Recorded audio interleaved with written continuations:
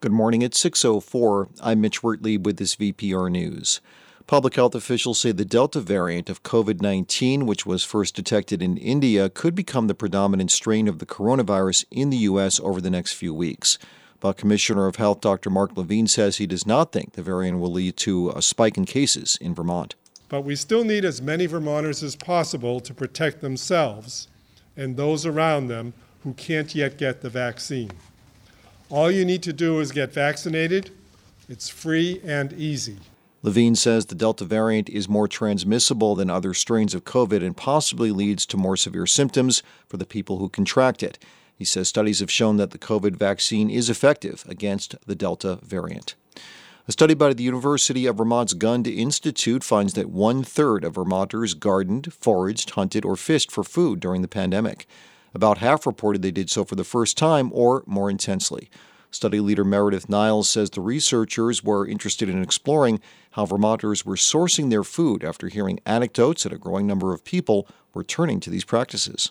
The media was reporting, for example, that there was a shortage of canning supplies and that people were going to start victory gardens. And the Fish and Game was reporting a huge increase in hunting licenses, for example. Niles and her colleagues are now studying whether these trends will continue as life gets back to normal. They're currently analyzing the results from a follow-up survey and intend to publish the findings in the coming months. The Norman Rockwell Museum in Rutland is closing its doors. The museum reopened after being closed for several months during the pandemic. The Rutland Herald reports that business has been slow since the decline in tourism and travel over the past year. Co-owner Colleen Schreiber said that they're trying to sell their retail stock, but there is no set closing date yet.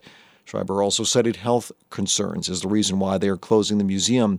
The owners are trying to find a new home for the art collection in Vermont before the closing, which Schreiber said will be sometime in October.